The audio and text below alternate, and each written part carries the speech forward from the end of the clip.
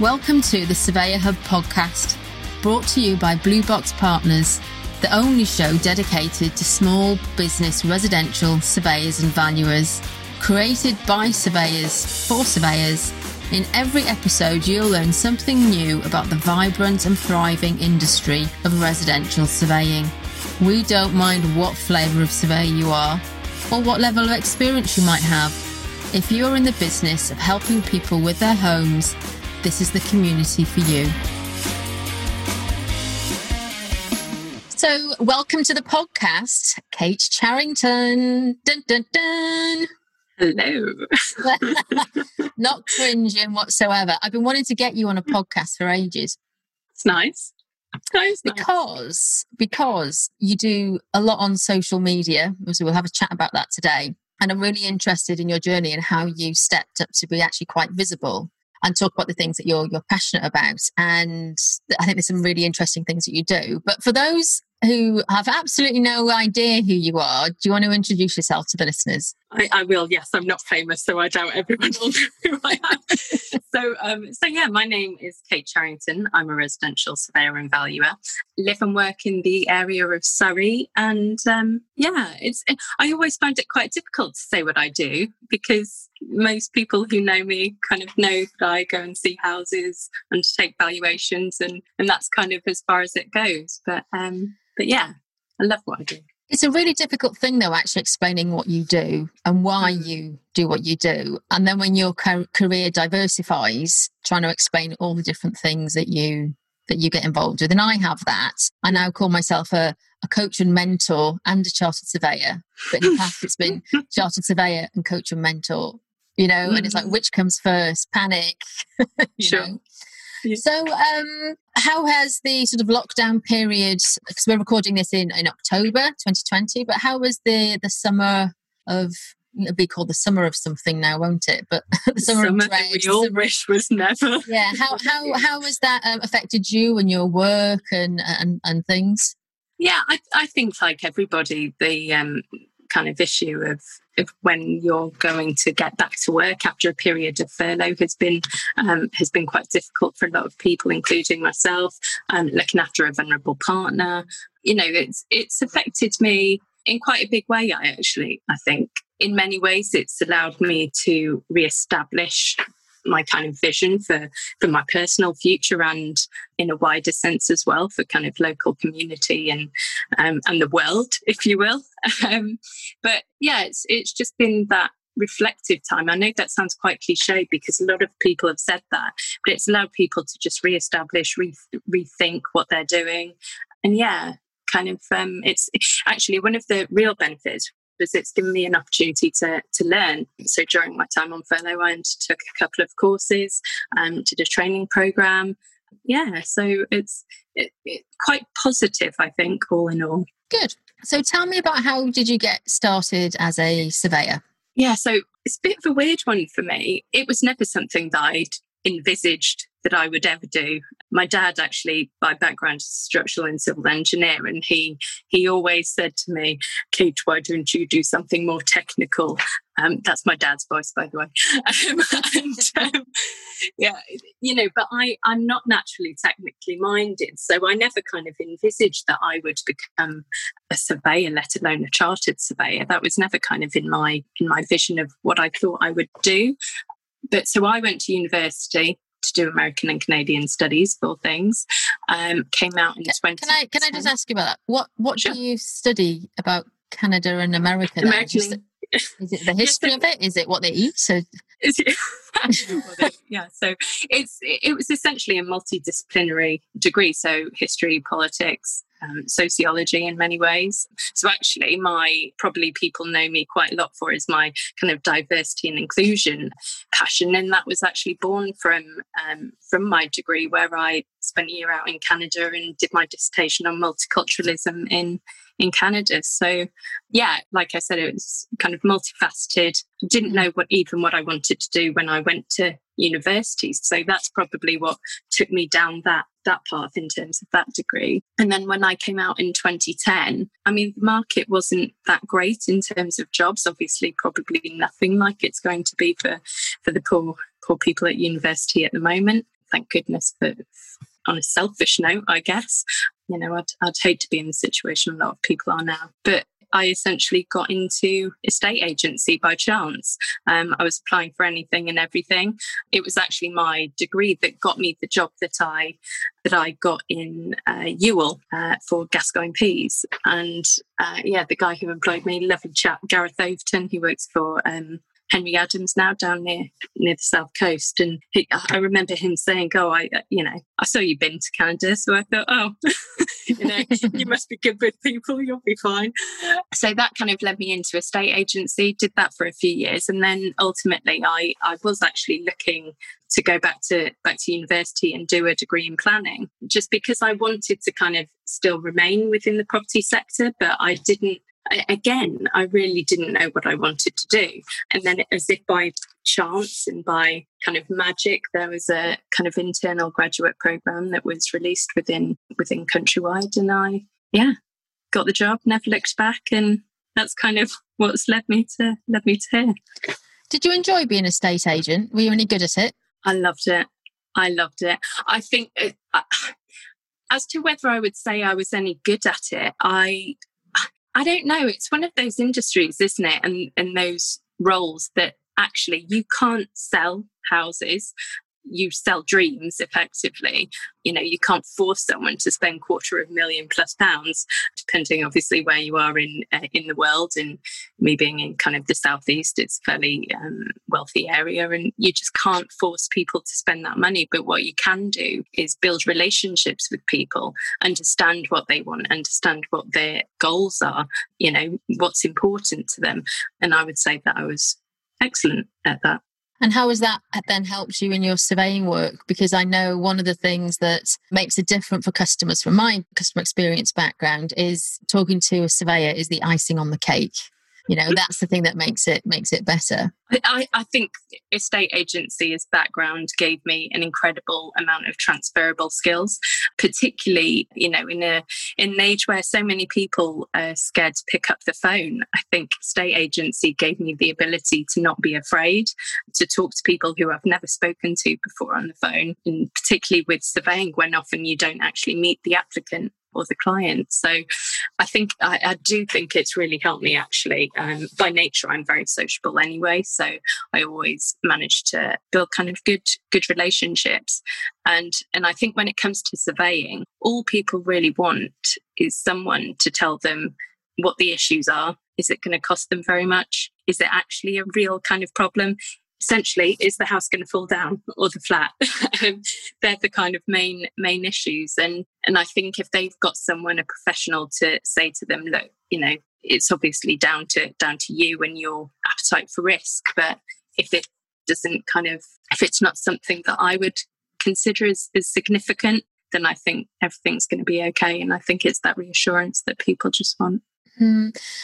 I see a lot of surveyors or trainee surveyors struggling now to find mentors or to get that experience. And one of I started off in a estate agency on a Saturday job. I used to work for Swetnam's in Wrexham, long gone now. And I wasn't very good at it really, but it did give me really good experience, absolutely, of picking up the phone and talking to people. And, for surveyors or trainee surveyors right now who can't get experience and go out with their mentors, actually, taking on a job or going to your local estate agent is a great place to start, because it's getting familiar with just property and how people live and how they really use properties. They tidy up before the surveyor comes. Sometimes, I don't know, maybe. But just getting those number of properties under your belt is really important, isn't it? And so, it's important that surveyors, trainee surveyors, actually start to look at other trades and other ways that they can get property experience right now. 100%. I think it's like I said, so I'm not naturally technically minded, and it's only by going to see numerous properties every single day, day in, day out, supplemented with that kind of technical learning, that's actually helped me. Because it's one thing to see something on paper, it's a completely different ballgame to see it in the flesh, as it were. And I like I say, I do feel for men, for people at university, people who are looking for mentees to go out with for surveying training. But, technology is a wonderful thing, and there's a lot of things that we can do to actually help people, even if they can't go physically to a property. Can we do video kind of conferencing, I guess, from inside the property? Can mentors do things that way? Yeah, and the whole thing about mentoring, as we record this, we're about to do our Mentorber. I was going to do what you did there. See what we did there, yeah. I was going to do Mentober, and then I thought, no, it's not about men, it's about Mentorber. And, and that's really just about raising awareness and that there are different things that you can do to support others. And it doesn't have to be, that you have to employ somebody and mentor them and have them out with you every day. But sometimes just the 5 minutes that you give someone, the support and just encouragement, can make an absolute difference to people. Are there any role models or mentors that you've had as you've sort of gone through your career that have helped really shape the way that you do things? Yes, I think he's probably, well, whether he'll listen to it or not, I don't know. But Charles Adams has been... Oh, yeah, knows Charles. Fabulous. Yeah, he's been the biggest influence on my career. And I hope you won't mind me saying, but, as a mentor, as a kind of supporter of my career progression, as someone just there to support me in times of need or whatever, I just think mentors and people who help you become who you are so valid and so important outside of my work as well. There's a lot of female role models that I look to, you being one, Sharon Slinger in particular, who does a lot to do with diversity and inclusion through her own business. Emma Vigus is a fantastic kind of collaborator, I think, and she brings so many women across the industry together to make a better industry and sector to work for. And I think, like I say, there's a lot to be had for mentors. And they're not sought after enough, I don't think. You never, especially as a young person, actually. I know when I first started in surveying, okay, you can have people like Charles who are your technical mentor, who are your manager as well, and that's fantastic. But actually, you need to understand where you're going. And a lot of people don't know the right questions to ask. They don't know who to approach. And I think it's something that's very missed within businesses to help people develop properly, rather than just kind of have someone every 6 months kind of check in. I think it's just nice to have someone to be able to go to and talk to, not in a kind of personal capacity, but just in terms of your career development. It's I know exactly where you're coming from, but it's quite a hard, difficult thing, a relationship to build with a mentor. And sometimes they often happen by accident. You've very kindly hosted a few women in surveying sessions for me. So we hold those on a Friday. I've called them Chat and Natter for now. It sounds like it's a mum's group, but we do, just chat about absolutely anything. But you get to see, in people's lives and support them. And it's feeling part of a community and feeling part of something. And from there, that's when you can take relationships, forward. And we've seen that happen quite a lot within the Women in Surveying Network. Yeah, definitely. I mean, that kind of network has been absolutely pivotal for me, because I think there are people that you kind of naturally gravitate towards that you wouldn't necessarily have met kind of in your normal day to day. And I think as well, sometimes it's just nice to have a bit of an objective perspective, somebody who's not there to judge you. You just want to have a conversation about something or other, and it's having people that are there without an agenda, but just to kind of hear what you say and help you if needs be. And the Women in Surveying Network has been very crucial for me at the moment, particularly. Yeah, and that's really great feedback. It's been worth it then, Kate. She didn't want me to say that. I promise.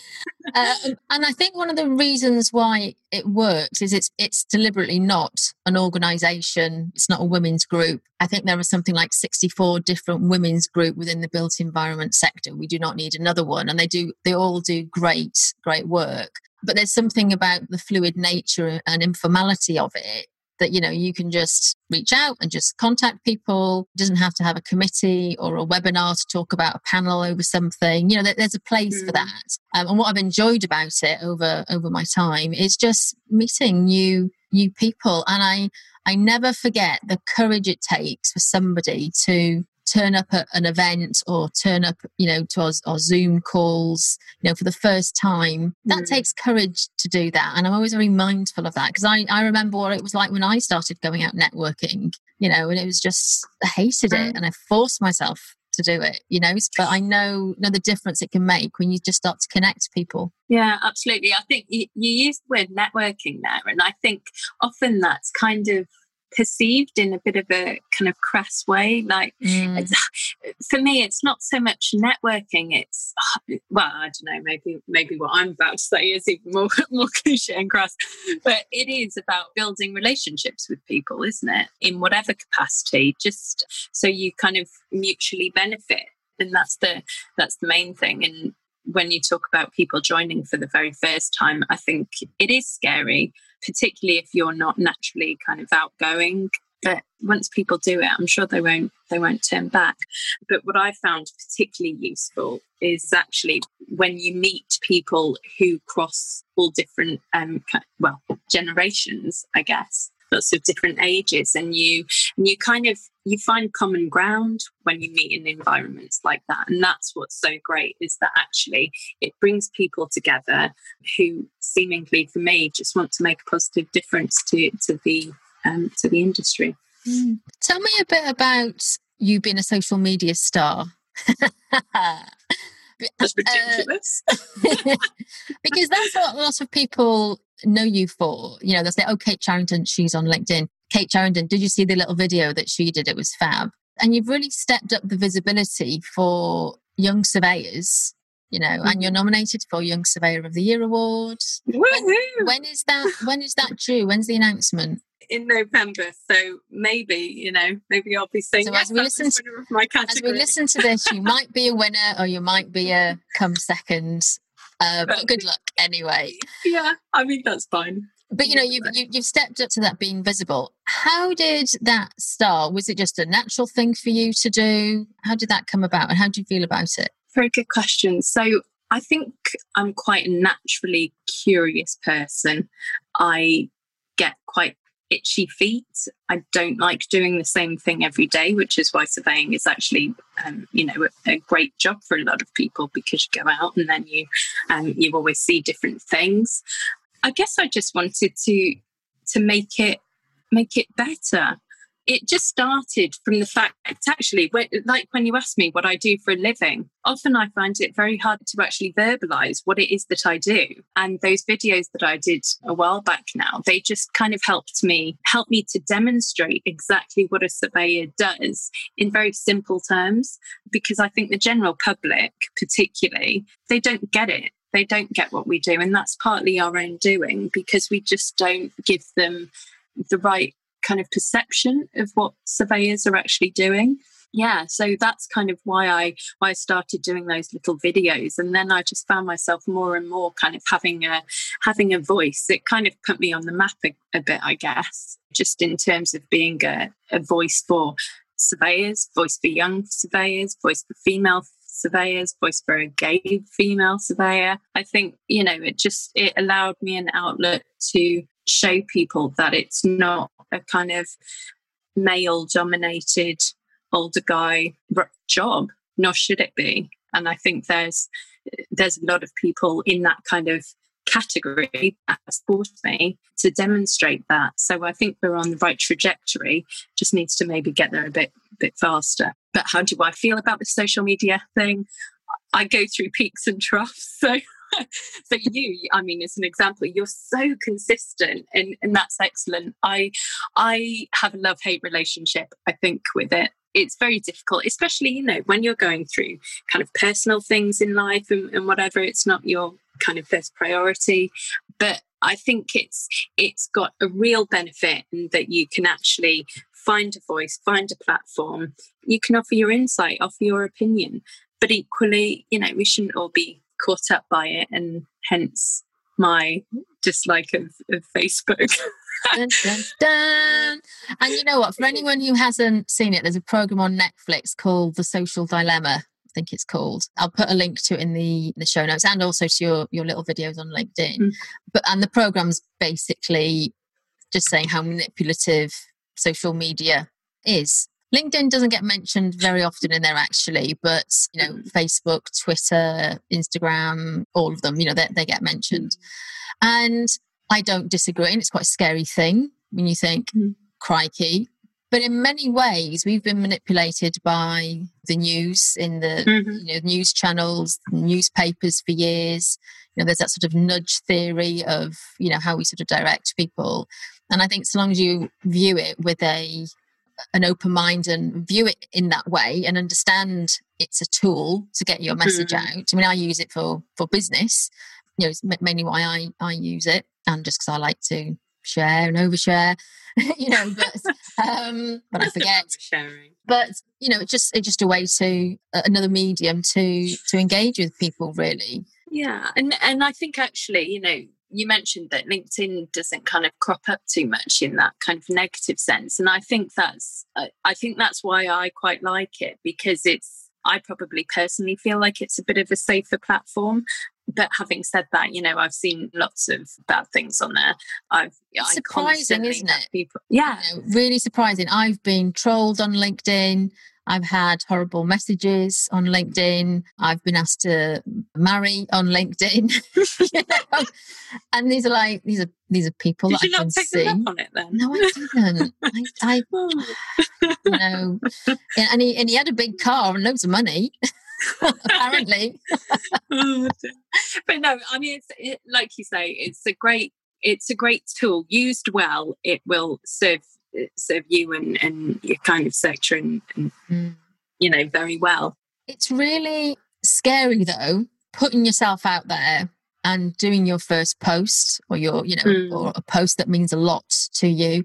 I remember when I did an article a couple of good few years ago now on LinkedIn, and it was about my experience of going back after maternity leave. And I don't know what possessed me to do it, but I did it, and I had a picture of Peppa Pig up there, and I got loads of feedback. But it was I felt brave enough to do it at the time.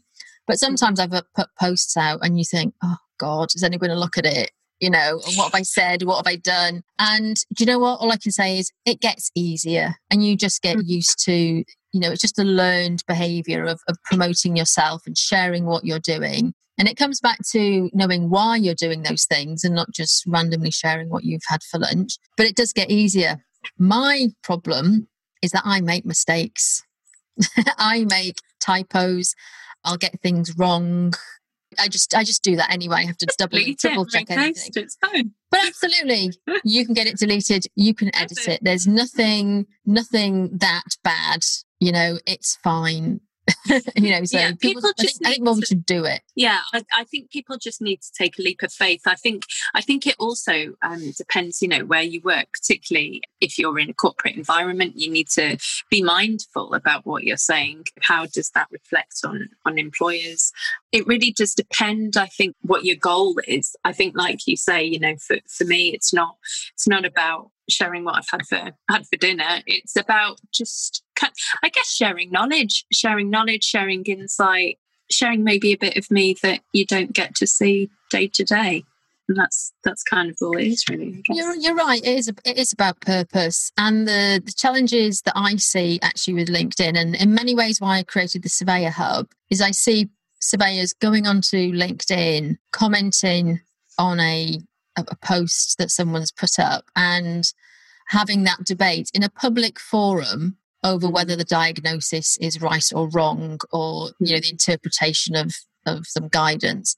And that's a public platform where your clients can see, and if you're going on there to have the argument with people, you don't do that in public. You find the right forum or group to do that. But you're right, it's absolutely about the purpose and why you do what you do and your mission in life, why you're a surveyor and all of those things. And a lot of people haven't done that kind of personal development work. Those who have followed my work and followed Blue Box will know that, for me, it's all about making sure that people have safe, warm, dry houses with a roof over their head. And my way of doing that is empowering surveyors to be the best that they can be and make a social impact, so they can go ahead and do that. And it's taken me a while to work out that that's what I do and how I do it.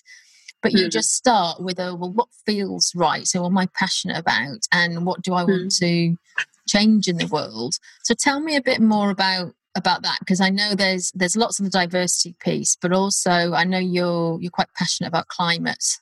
Yeah, so it's interesting actually. I was thinking before I kind of joined the call for the podcast, what is it that why on earth is Marion interviewing me? Well, yeah, actually, I mean, I'm just a girl standing in front of Marion. I'm just a really normal person with nothing kind of particular to claim or to their name. I just want people to thrive and be better, and part of that is, from a climate perspective. So for me, I thought about, okay, well, I do a lot for diversity and inclusion. I do a lot for climate in terms of having just done this training, which I'll speak about later. But and it kind of all comes under, I think for me, it all comes under that sustainability piece, which I really kind of started learning about, I guess, a few years ago, when I was starting to think about when I would undertake my assessment of professional competence. And I think one of the issues that we have is that sustainability is not really particularly defined. Okay, you have those kind of three pillars in the sense of social, economic, environmental, otherwise known as kind of people, planet, profit. But what do they really mean? And I think actually, when we look at what that means, I think, we've spoken about the Sustainable Development Goals before. I think what that kind of framework allows us to do is actually just kind of separate things out just a little bit easier for people to understand. So for those who are listening and haven't heard of the UN Sustainable Development Goals, the SDGs, can you explain, or between us, can we explain to people what that is? Yeah, so I mean, essentially, they were kind of born out of the United Nations in 2015, and they kind of offer 17 kind of different elements, I guess, to do with land, air, water, technology. They cover quite a diverse number of things, and what they're trying to do is align developed nations to align globally to make a kind of peaceful and prosperous world for all. So that's kind of their end goal. Their kind of goals for 2030. And yeah, some of them are things like gender equality, climate action, sustainable communities and cities. So they're just quite nice. It's a nice framework, isn't it? Yeah. For not just individuals, but for businesses to align themselves to, and it's not corporate social responsibility. It's not having a page of that in your company brochure on your website. It's taking it a step further, or a leap further, to say, if you want to make a better world, here are 17 goals that you can align yourself to start to make a difference. And we talk about our vision and mission and purpose within a building, within a business. And this is a way of, I guess, sort of aligning to that. So you're right, there's a variety of different ones. But the thing is, you don't have to align yourself to all of them. And I did a RICS last year, I think November 2019, did a Value the Planet campaign, where they actually reviewed all the goals and the initiatives, and we'll put links in the show notes and on the blog. They put all of this information together, did quite a bit of work on it, had this Value the Planet campaign, and came up with a framework of how it would apply in the built environment. And it's a great piece of information for an SME on the ground. I looked at that and thought, at the spreadsheet, and thought, whoa, whew. I don't understand that. And so what we did at Blue Box was just start to say, okay, what's important to us and how can we start to align ourselves? So it's sort of 3 that we were looking at. So well-being and good health, or good health and well-being, which is goal 3. And that's important to us because I have a mature employment workforce within Blue Box, and we've all been through the mill in some way, shape or form. So actually looking after ourselves is really important. Number 4 is quality education. That's really important to us because we're a technical content provider. We've got lots of academics within our network. And so, it's natural that we would align ourselves to that. And then for me, it was goal 5, gender equality, and the women in surveying work that I do or just speak about. But actually there are, the other one that's really come out for me over the past year through the mastermind work that I'm doing is actually goal 8, decent work and economic growth. Of actually, as surveyors, guess what? You can choose the work that you do and make a difference with that work and enjoy it and grow your business. You can make a social impact and earn money and enjoy your business. And so you don't have to align yourselves to all of them, but you just start to notice. And the big impact for me is that this is the kind of thing that you can bring through to your work and spread the word to your clients through putting it in your reports or your marketing, or even just talking to clients about, okay, you've done a survey for them. Here's the most sustainable environmental options for a piece of work that might need to be done. Or just to start having that conversation. It's really powerful. It is. And I think, like you say, the SDGs aren't, it's not a one kind of fix-all thing. They're not mutually exclusive, and that's why everything is so difficult because, you can't fix these problems that we have in the world. They're just things that we can kind of mitigate against, and they're not mutually exclusive. You can't separate out one without actually impacting another. So it's great for businesses to ensure that they can at least try and look at various goals. But equally, as individuals, it's really helped me to look at, okay, well, what interests me? So in particular, kind of SDG 5, like yourself, gender equality, SDG 11 about sustainable cities and communities, and then 13 with climate action. And for me, it's all about individual action because, without individual action, you can't have collective action. Without collective action, you can't make the big impact. So people can use whatever framework they like, but actually all it means is that we're going to align ourselves together with a vision of the future.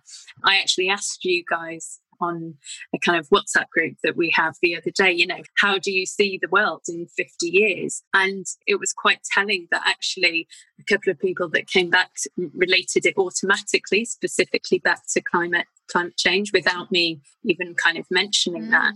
But also it was quite not, I don't want to say negative, but it was a bleak outlook. It was. We were all thinking, is there going to be a planet? We've got COVID. There'd been an article, news report out with David Attenborough telling us all not to waste anything. Yeah. It was quite a doom and gloom day when you asked us. It was, but I think, we need to look at that because if everybody, not everybody, but, if people are really that bleak, then we need to make a difference individually. And so that's kind of what I'm trying to do. And that's the thing, you just make a start on one thing. It's like if you're looking after your health and well-being, you just start with having a bit more water every day and you start to feel better. And it's exactly the same with these things. And SMEs and surveyors, I think, can do an awful lot, and they're empowered to do a lot, whether you work for a corporate or not. Things like looking at your mileage, your car, how you commute, the waste that you use, where you shop for your sandwich. I sound a bit naff when you talk about we want to change the world and have these amazing sustainable development goals, and I'm looking at what I'm eating every day.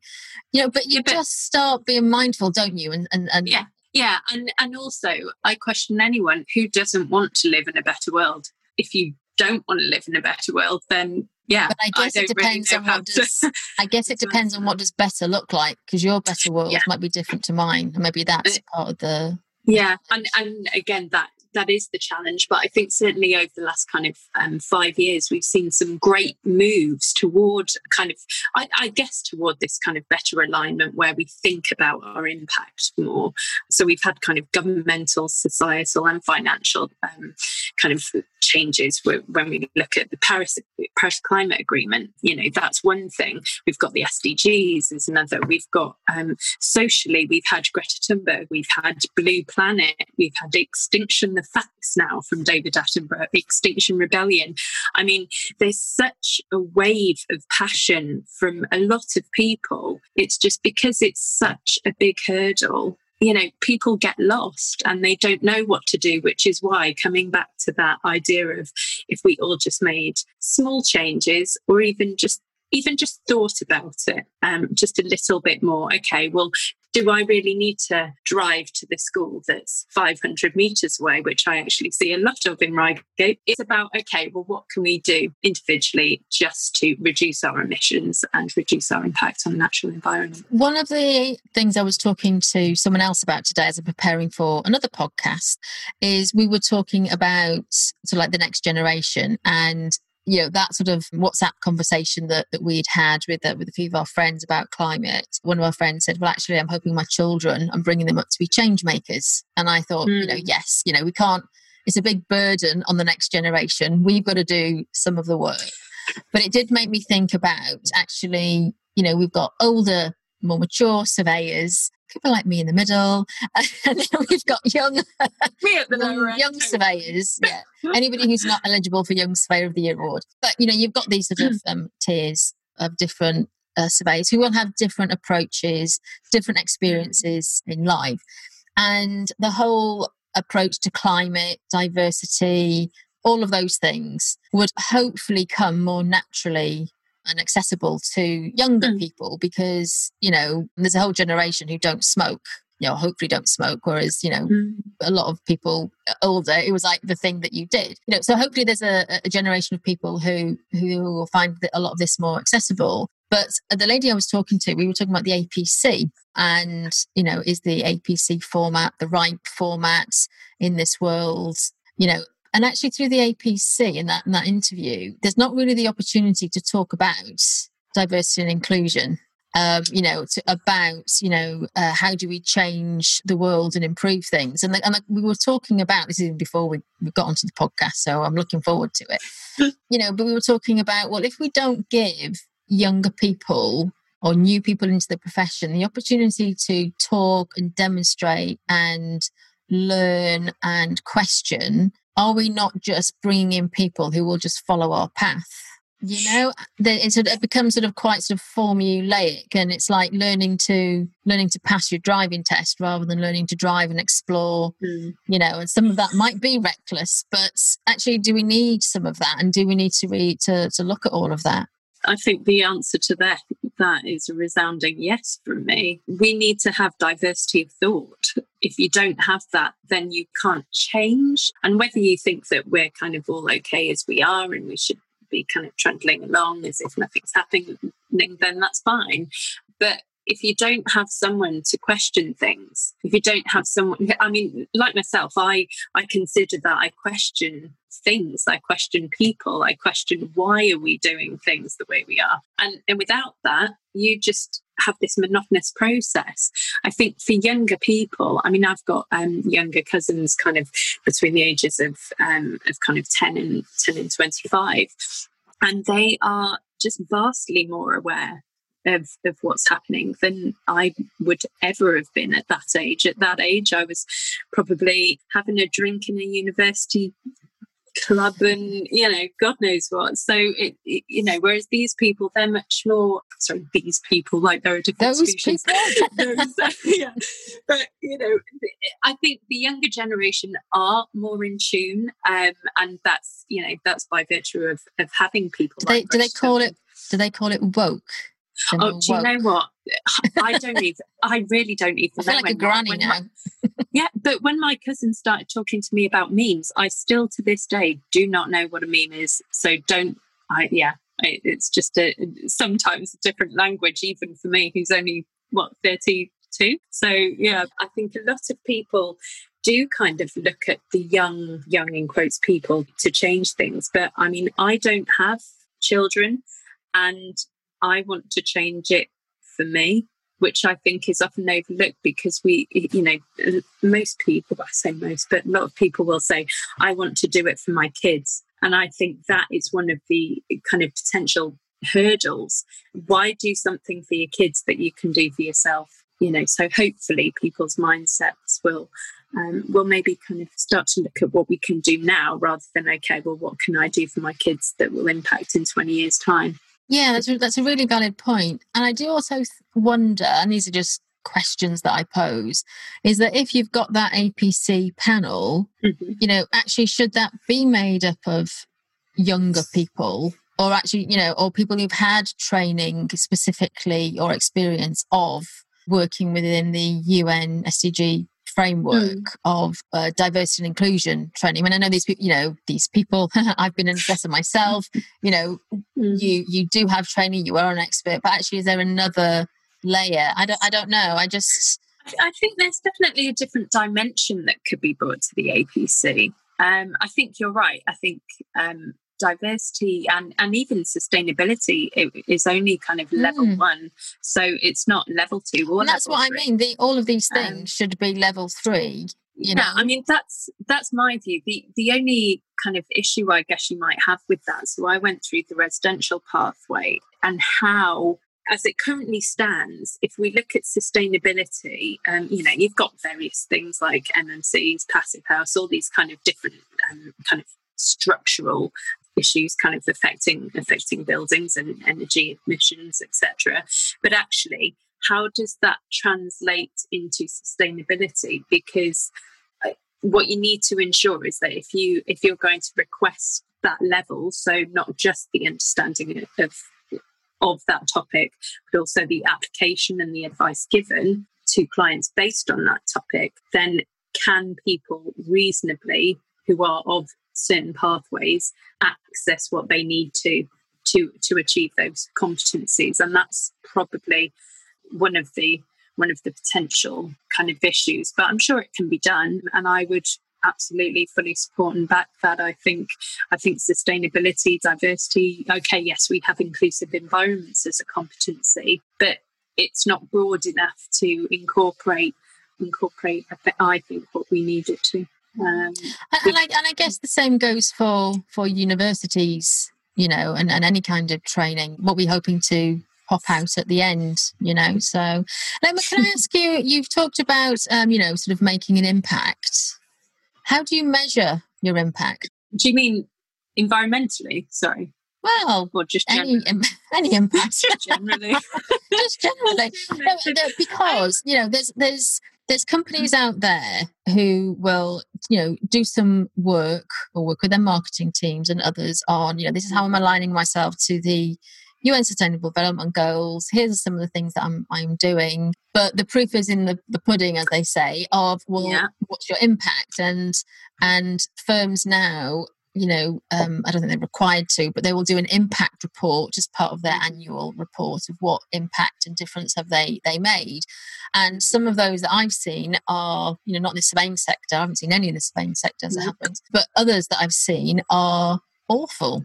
They're just, here's some pictures of some poor people that we've helped, you know. But, you know, how that impact is really important. So it's okay saying, you know, I've got a goal to increase the number of women in the built environment or in surveying. You know, how are you measuring that? And there's a danger that, you know, there's that saying, once a goal becomes a target, it ceases to be a good measure, or something like that. You know, it's once you start to focus on the number, it's not a good measure actually of how well you're doing, because you're not thinking about the process and the changes that you've actually made. You know? Yeah, that's interesting. I mean, statistics are always helpful, but they always say you can make statistics say what you like, don't they? So yeah, I can completely appreciate that. I mean, I think measuring is very difficult, and there's not. I think ultimately what it comes down to, which is actually very important for me as an individual, is for businesses to be vastly more transparent, because you've got to have a starting point. I mean, we have in the kind of LGBTQ plus sphere, we have a lot of pink washing. done by businesses. And you have environmentally a lot of companies doing what's called greenwashing. And effectively, all it is talk and no action. Just because, as an example, you put a rainbow flag as your logo during Pride Month or whatever, doesn't mean that you're actually ensuring that you're making, the necessary mean to make a more inclusive kind of workplace.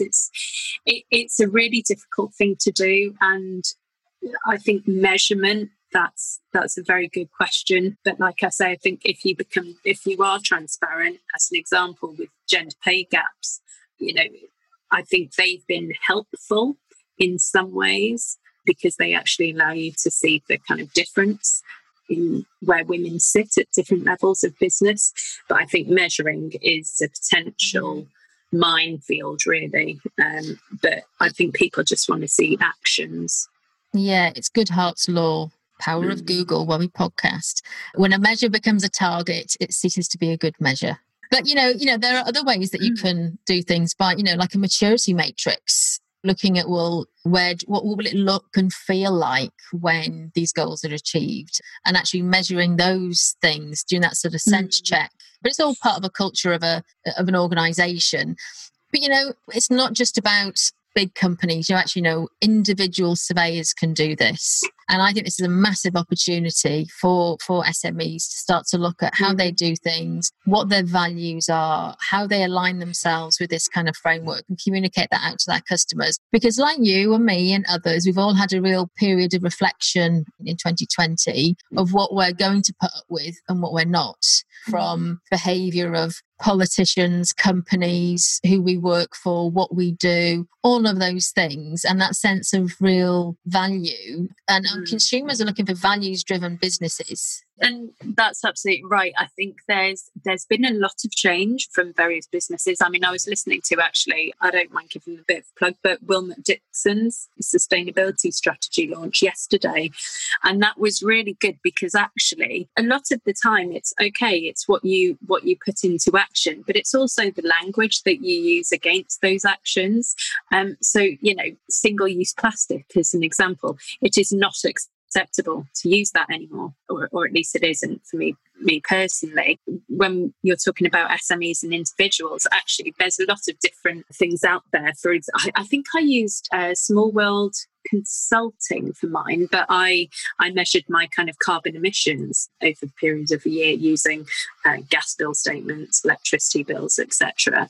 And that was really good. I actually came out lower than average in the UK, which was really good. But I don't fly a lot. But there's lots of things that we can look at and use to measure our own impact, which will, by there's a knock-on effect, actually help us determine how we can improve as a business, particularly for SMEs. Well, Kate, it's been absolutely lovely to talk to you today. Thank you so much for your time. Thank you. You've been listening to the Surveyor Hub podcast. We'd love it if you leave a review and let us know how we're doing.